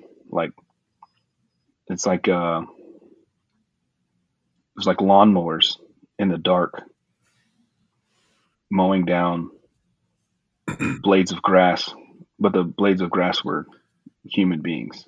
Yeah. And when the sun came up the next day, there were no bodies on the airfield. Yep. They had moved them all, and there were also no people on the airfield. And the airfield was your mission, right? yeah, I mean, if that thing wasn't open, the evacuation doesn't Yes. happen. Like the supplies don't get in. We don't leave that place if the airfield isn't open, man. Yeah. They found a way. Yeah, and like I said, it was like the best worst thing I've ever seen because it's like you haven't slept in 4 or 5 days. Yeah. You've hardly eaten any food. In in 17 days in Afghanistan, I lost 23 pounds. Nice. It's fucking I know I fucking say crazy. nice is because I'm trying to lose weight. So I'm like, hey, I don't wish to go through anything like that, but at the same time, like those guys come in and they clean shop. You know, they knew what they had to do to clear the airfield. It might not make any political sense at all, but they found a way to But make we it could, cleared without getting in trouble because that's their culture, right? Really yeah. is their culture. I mean, yeah. I don't know who these dudes worked for, but it wasn't me. But they did what we couldn't do. Like Yeah. one of the things that I'm really proud of is like throughout this whole thing, um, we did that and that whole evacuation 1-8 without without killing any civilians. Awesome. Um, some got hurt inadvertently from through some of the non-lethal munitions we were using at the gate, which I'll get into next, but um, didn't kill anybody. Awesome. No, then that's a really good point. Like, dude, you're gonna sleep well forever by doing that. And those guys that came in and cleared that airway that one day, it's just a different beast, right? This is me being an outsider looking Yeah. in. Like, Um, it's just, I live with I don't know, I man. I live think with you the froze. Afghans for a year. I can imagine that. I can visualize that scene and being like, they'll wake up tomorrow just okay. They'll be fine. But if you were to like order people to go do that, you wouldn't be able to wake up the same way, right? So, um, that's my take on it. But Yeah. So the airfield's cleared.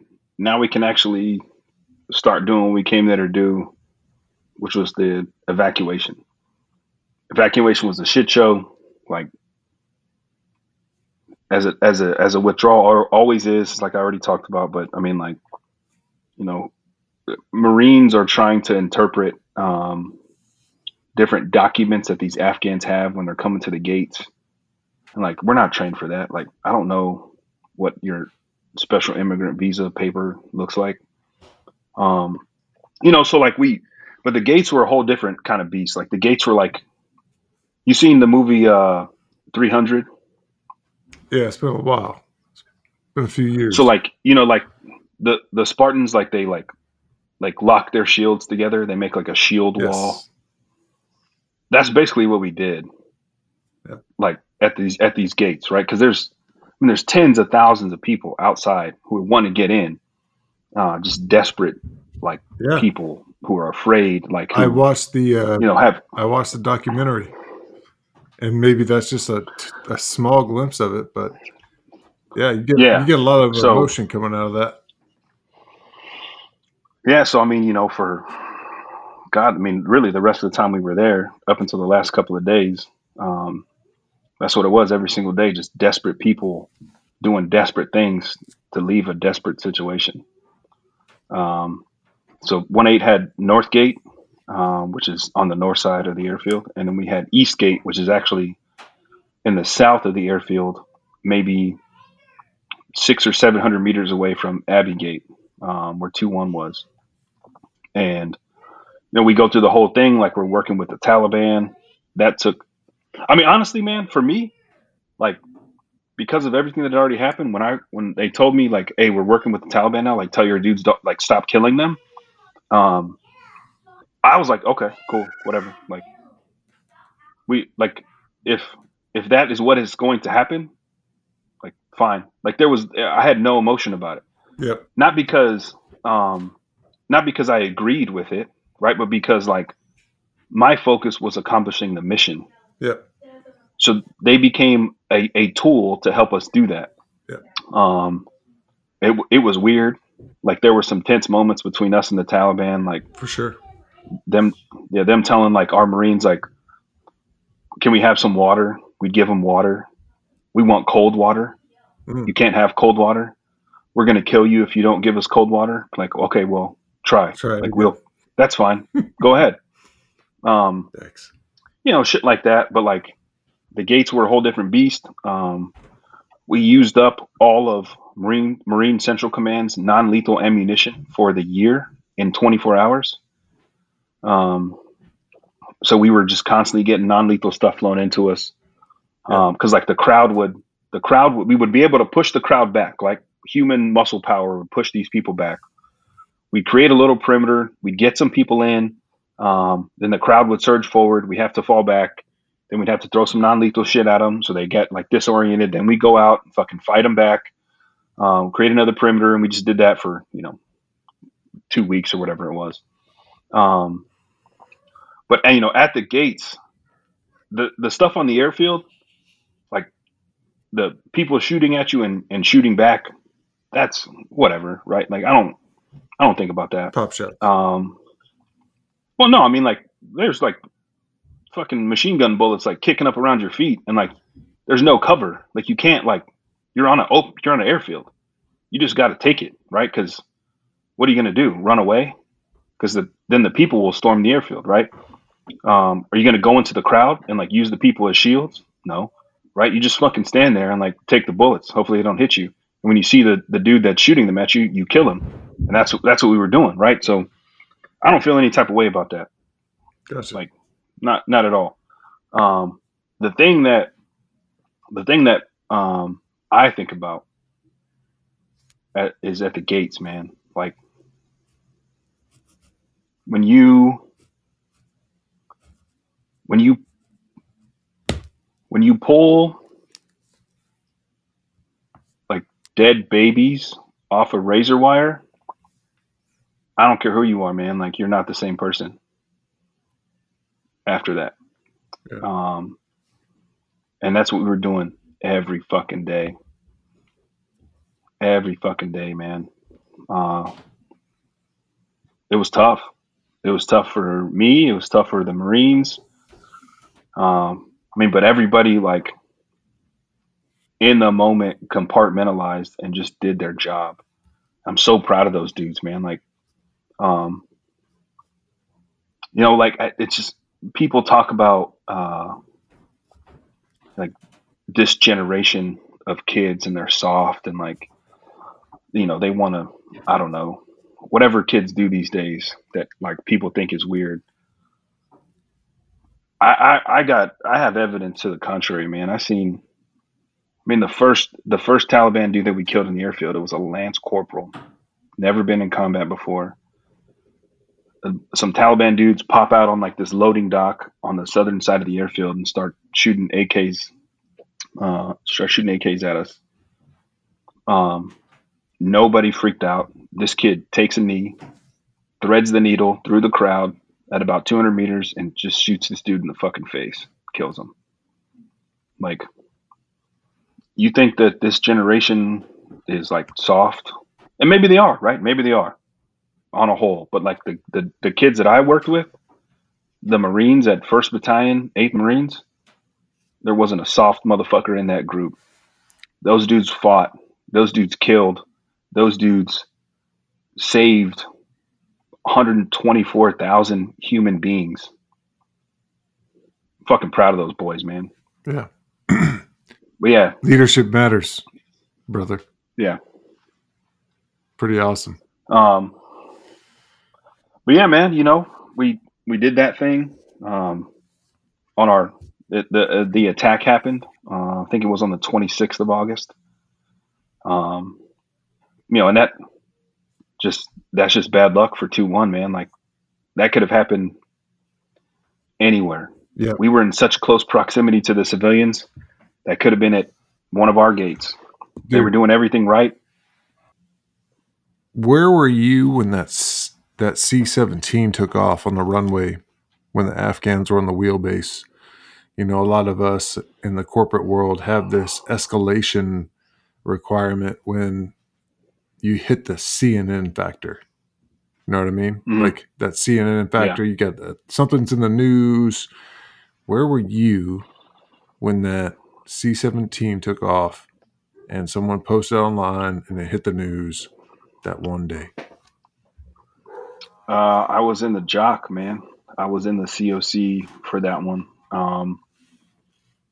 We were actually talking to the Apaches that were basically using their rotor wash to clear the runway out a little bit. Yeah, to physically move the people out of the way. So I didn't see it up close. I actually didn't see the clips of it until we got back, of the people falling off of the aircraft. Yeah. So I was in my living room, on a weekend. I was watching the news and I saw that. And, after learning you were in that, in that space during that time, I had to ask because I think we all remember when 9/11 took place. Like where were you when 9/11 happened? And when I saw that on TV, I thought that would be a question to ask you, especially being there, right? Is where were you when that happened? So, got it. Yeah, and to be honest, with that situation, just like with the thing with we're working with the Taliban now, it was like, because so much weird shit had been happening, it was like some people fell off that aircraft, and it's like, holy fuck, like that's crazy that people would be that desperate to do that. But okay, the airplane took off. That's good. Like, so it sounds kind of callous, but it was like just a blip. It was just that was just a day. Yeah, for sure. During the evacuation. And but it made the news. Yeah. Right? Something so important, but it's just a blip. Yeah, it did. So, gotcha. And then back to the Abbey story. So, 1-8, Jeff Lennar was another guy in 1-8 back in the day. He moved on, whatever. He's got some memories there. 1-8 was in control of, of the initial, evacuation. And then you had some reinforcements come in. Yeah. Some of those reinforcements took over this place called Abbey. And Abbey is where the dirty bomb popped up during that time, right? Yeah. Which unit was that? That was 2-1. 2-1. 2nd Battalion, 1st Marines. And when that happened, where were you during that time? I was in the JOC for that. So we had been getting threat reporting that had been increasing for the days leading up to Abbey Gate. Like it was going to be a car, right? We had I think it was like a gold Toyota Corolla was going to it was going to be a VBID in a gold Toyota Corolla. When you say VBID, you mean vehicle borne IED, right? Yes. Yeah. Right. So, for us at 1-8 and the gates that we had, for a VBID to be a threat, it really wasn't a threat at Eastgate, because just the way the gate is designed. It really wasn't a threat at Abbey Gate, just because the way the gate is designed, and just the sheer, the obstacles that we had built there, and then the volume of people. You couldn't have got a car close enough to the Americans. Nice, good work. But at North, yeah, I mean that's just how the gate was built, man. But at Northgate there was like a no shit highway that was 15 feet from the gate, right? So we were very concerned that we were going to take a VBID with a follow-on ground assault at Northgate. So we took some pretty aggressive security measures at Northgate. The Taliban, we asked them to set up a checkpoint for us to block traffic. They said no. So we had our snipers at Northgate, and they basically disabled every vehicle that resembled any threat reporting. With 50 cals, with 7.62s.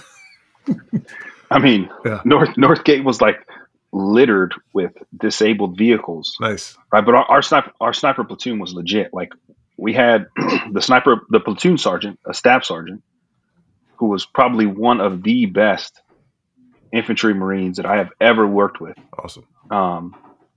At night, he shot both tires on a moving motorcycle without hitting the driver or any civilians in the crowd.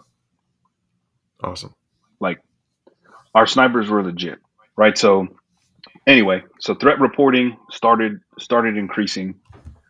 We knew that an attack was coming. We just didn't know where, right? So I remember being in the JOC. We had UAS, right? So we had drones flying overhead pretty constantly. I remember seeing the smoke from the blast. I remember getting reports that there was a IED had gone off, or a S-vest, or I think the guy actually had it in a backpack, right? So a suicide bomber had hit at Abbey Gate, and then we got another report that there was another suicide bomber who had hit at the Baron Hotel. So the Baron Hotel was this compound that was adjacent to HKIA that the Brits were using to evacuate their people. So we didn't know how bad it was at the time, right? But for me, everybody got sucked into that problem, right? And rightfully so, right? Because, I mean, you ended up with 11 Marines, 1 sailor, 1 soldier killed. And then, hundreds of civilians killed and wounded. At the time, we thought there was a follow-on like ground attack that was happening there as well. So everyone immediately got sucked into that problem. For me, I knew that I couldn't do anything about Abbey Gate. It wasn't my unit. I'm not in control of those forces. So I kind of took a step back and detached myself from that situation and postured the force for anything else that could occur, right? So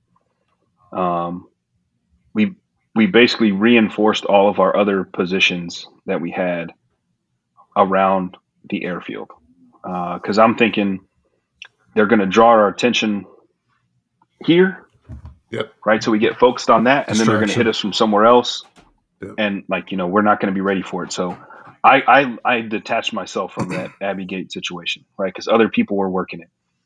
We, when asked to provide support, we sent support, but I mean, you had a whole infantry battalion down there that had pretty much the same stuff that we had, so they had it handled, right? And for as horrible of a situation as that was, like that unit, kind of the same way that 1-8 like just figured stuff out and like got it done, and just grew up, like that unit did the same thing, right? So 2-1 did everything that they could have done in that circumstance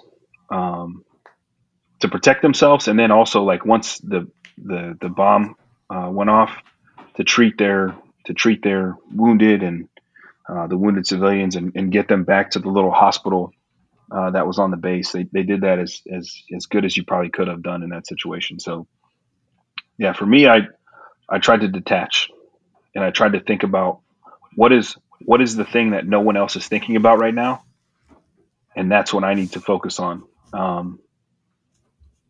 Because there's certain things that only you can do as a leader, right? Like in my position, there's only certain things that no one else can do those things besides me. No one else can make no one else could make the forces move or whatever, right? I had to be the one to say it. So while everyone else is thinking about that, what's the next thing? What's the next possible thing that could happen? Get your team not focused on the present, right? Get them to see over the horizon. Whatever distance that time horizon is for you, right? And maybe it's, in my current job right now, it's like 6 months I got to see out. At that moment, it was the next 30 minutes, right? I can see 30 minutes ahead. I need to get everyone else on my team to be able to do the same thing. We need to put the pieces in place to be ahead of whatever the enemy may do. So that's what I did during Navigate. Gotcha. How about through that whole documentary, how heavy of a hand did the Marine Corps have on the shape of that documentary with HBO? Do you have any insight to that, or? I mean, it was approved by the Marine Corps, right? So like when the HBO guys came down, this Marine Corps media liaison dude came down with them. He sat in the room while we were doing the interviews. But I wasn't. The Marine Corps didn't say like, well, don't say this or don't say that. Like my interview, I mean, I probably got like, I don't know, maybe I'm in there for 15 minutes of the hour and a half documentary. Yeah, I watched it twice. That was a 5-hour interview that I did with those dudes. And not one time did the Marine Corps, like did the liaison guy say like, hey, you shouldn't say that, or like tone it down here. Gotcha.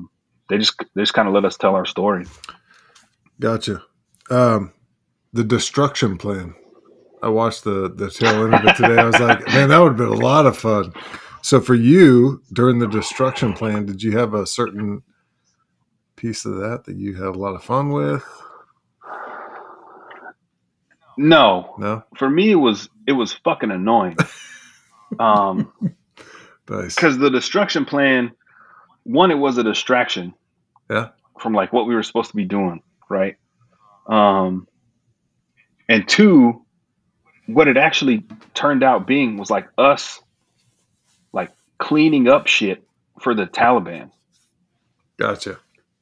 And like this is another beef I got with the 18th Airborne Corps, and like how like the command relationships on the airfield were very confusing. Right? I knew who I worked for. I know who my boss worked for. Right? There was a 1-star Marine Corps general that was there, but then after that there was a 2-star Navy admiral and a 2-star Army general, right? And I don't know who was in charge, to be honest. I don't know which one of them was in charge, right? But one of them told us, as part of the destruction plan, to clean up all the human filth that was at the airport from all the people like being inside waiting to get on planes. So like trash, shit, piss, whatever. Mm. Like we had to clean it all up. That was really frustrating. I'm sure. But I mean, the Marines had a good time with the destruction plan, I think. Like opportunity to let off some steam, I guess. Yeah, that was my question to you, was like, where'd you let off some steam during that time? But it sounds like you didn't. I started smoking cigarettes during that time. Gotcha. And I stopped smoking cigarettes when we left after like a week or so when we were back in Kuwait. I was waking up every morning and I'd be like, man, I need to go smoke a cigarette to start the day. And I was like, this is fucking bad. I can't live like that. Good for you. Yeah. Awesome. And then how did you feel when you got on that plane to come home? How'd that feel?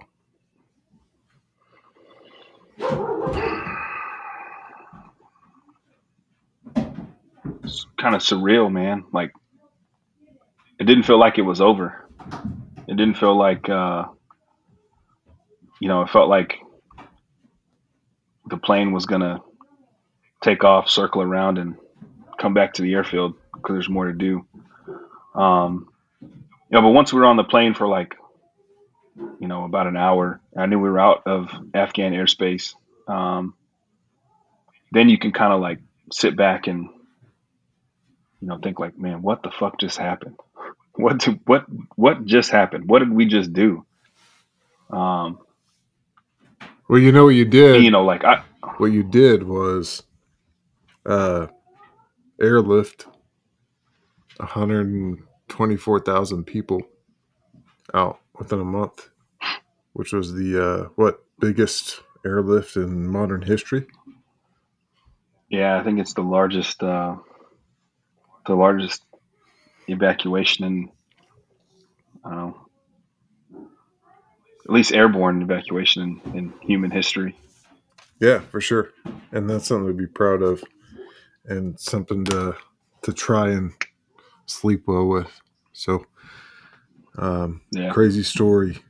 Your what's your most traumatic piece of that mission?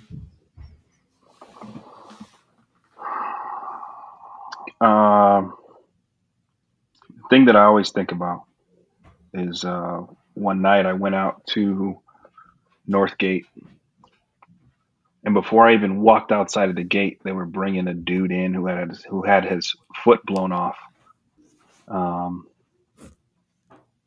We had some of those same special forces guys who cleared the runway Yeah, were with us at Northgate, and they had a pretty. They were aggressive with their security posture, right? So they were shooting rounds like inches away from the civilians, like into the ground, right? And this dude got hit in his foot with an AK round, and like the front of his foot was gone. And so he's walking in as I'm walking out, and I was like, holy fuck, like it's pretty crazy. And I'm up there to see two of the companies do a turnover.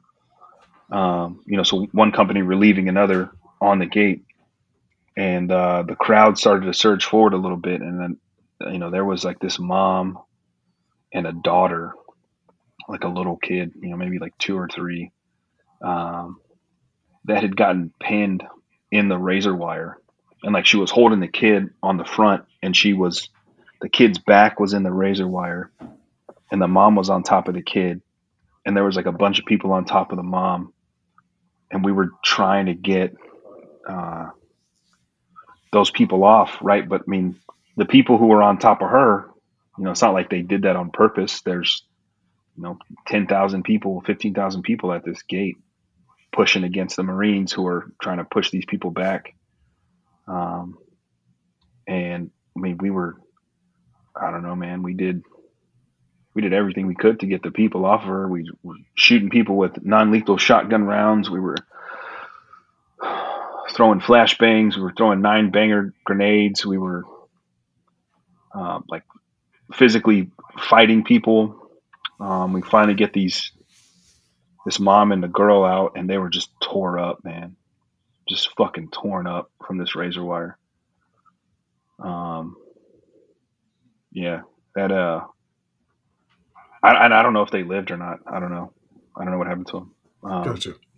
But that image, that sequence of events sticks with me uh, a lot. Yeah. Got it. That's a tough one. I've got 2 young girls, and I couldn't even imagine. So, what about who's your favorite mentor?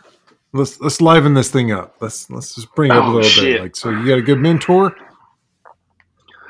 Yeah, I mean, I would say I got a few, and I've talked about them already. Right? It's the other 5 guys that were in the big 6 at 1-8. Right? So the CO, the XO, the sergeant major, my master guns, my ops chief, and my gunner. I still talk to those dudes, at least one of them, on a daily basis. Nice. Some of them, like obviously my battalion commander is a senior rank to me, right? But I still talk to Colonel Rich about just random shit. He was a RSCO. He was a recruiting station commander too. So now I'll hit him up and like, hey, like this feels kind of weird, and he'll give me advice on that. But like, the sergeant major, I'll call him when I got a sergeant major question. My ops chief, I'll call him when I need a bitch about something. Yep. I call my gunner when I need to like be brought back down to earth. And then my XO, who's now a lieutenant colonel, who's taken over an infantry battalion this summer. He's just the best. He's the best officer that I've ever seen. Why? He's just better. Why? He's incredibly smart. He's incredibly intelligent. He is very well read.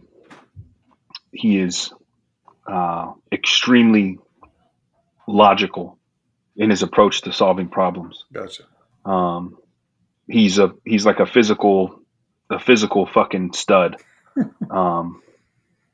He's just like when I think of like what is a Marine Corps infantry officer, I think of this dude. I mean, he's like 6'5", like 240, like just but like I don't know, he's just such a with good experience, and he's like such a good dude. I'm gonna look up to that guy forever, whether we're the same rank or not. Like he's just the best. He's the best of what the Marine Corps has to offer. Awesome. That's the best place to be with a mentor like that. Yeah, man. Never lose that. And I think the big six, like you hit it a couple times, like if you're able to reach out and ask those questions, like, hey, I'm in this dilemma and I have this problem and I have to ask a question. And I got 5 people, well, big six, but 5 people to ask those questions. And it's based off of X, Y, and Z. I know who to go to out of those big six to ask this single question, get some good feedback, and go from there. So that's awesome. And with what you guys went through, I'm sure that bond will never flounder. So that's really cool. For sure. All right, a couple more questions. We'll cut this thing off. What's your biggest current struggle? Your biggest opportunity today? My biggest struggle, man. I think it's probably work-life balance. It's probably being selective with my time and my effort. In the job that I have now, you can get really sucked in to devoting your time 100% to work. Well, who's the guy you relieved? His name was like, he was the Houston big recruiter guy that has a big name. Boston, maybe? Yeah. Yes. Yeah. Lieutenant Colonel Courtney Boston. He's another one of those guys who like, man, I don't know how he did what he did. And being a recruiting station commander is, nobody joins the Marine Corps to like be a recruiter, right? And like, there's all these like terms and acronyms and mathematical ratios like that you have to learn on the job. And so like I saw him in his 3rd year as being a CO, and he had already seen everything. So he was like really, really good at just the recruiting thing in general. And he's just like a really good dude, a really good officer. He's taking command of a artillery battalion this summer. Like he's just a stud. But I still talk to him from time to time, and like, he had the same struggles in his first year. Like, where do you have, like I said, you have to be very selective with how you spend your time and effort. Like, because if last night's a good example, right? Like I'm doing work stuff in some form or fashion until 8:30 or 9:30 at night on a Saturday. Yeah. Should I have been doing that? I don't know. Maybe not. Right. But that's where I chose to spend my time that evening. instead of spending it, maybe somewhere where it could have been more productive. So I think that's my biggest struggle. I think my biggest opportunity right now, I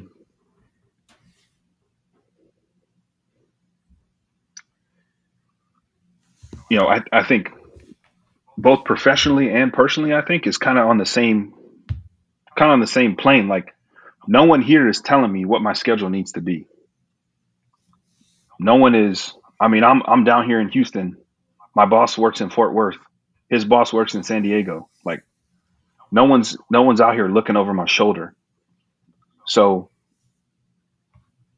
my biggest opportunity is also my ability to be selective with my time, right? I can take the time if I need to spend time with my wife and my son. Awesome.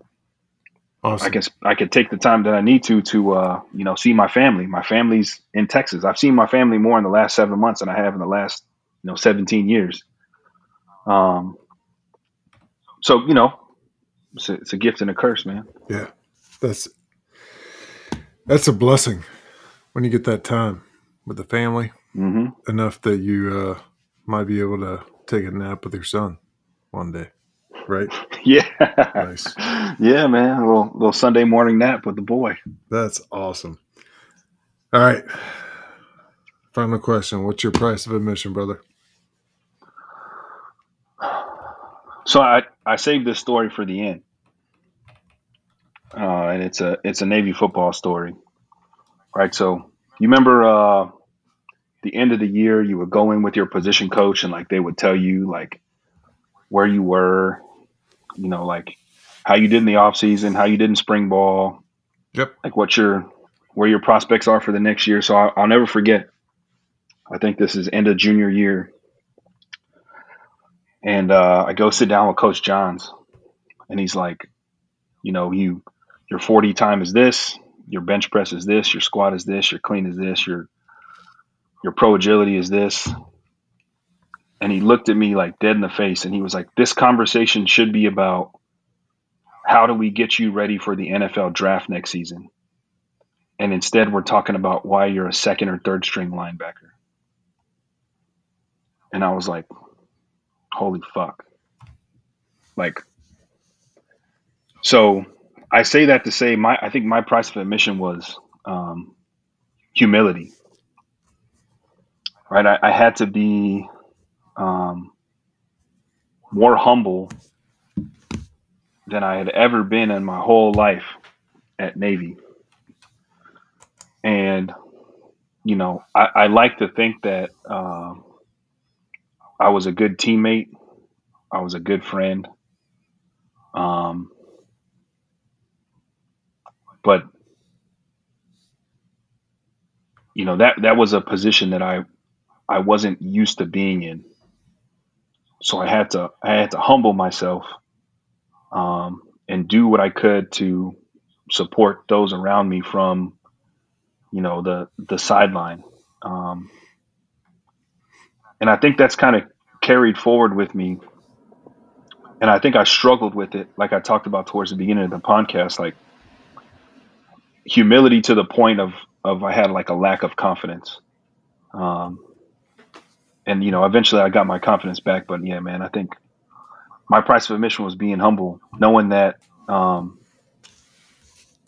you're part of a bigger whole. And if you can't be on the field, then what can you do to support those guys who are? How can you help them get better? What can you do to make things easier for them so that the group as a whole succeeds? So I think humility, man. Gotcha. I think that's the price I paid.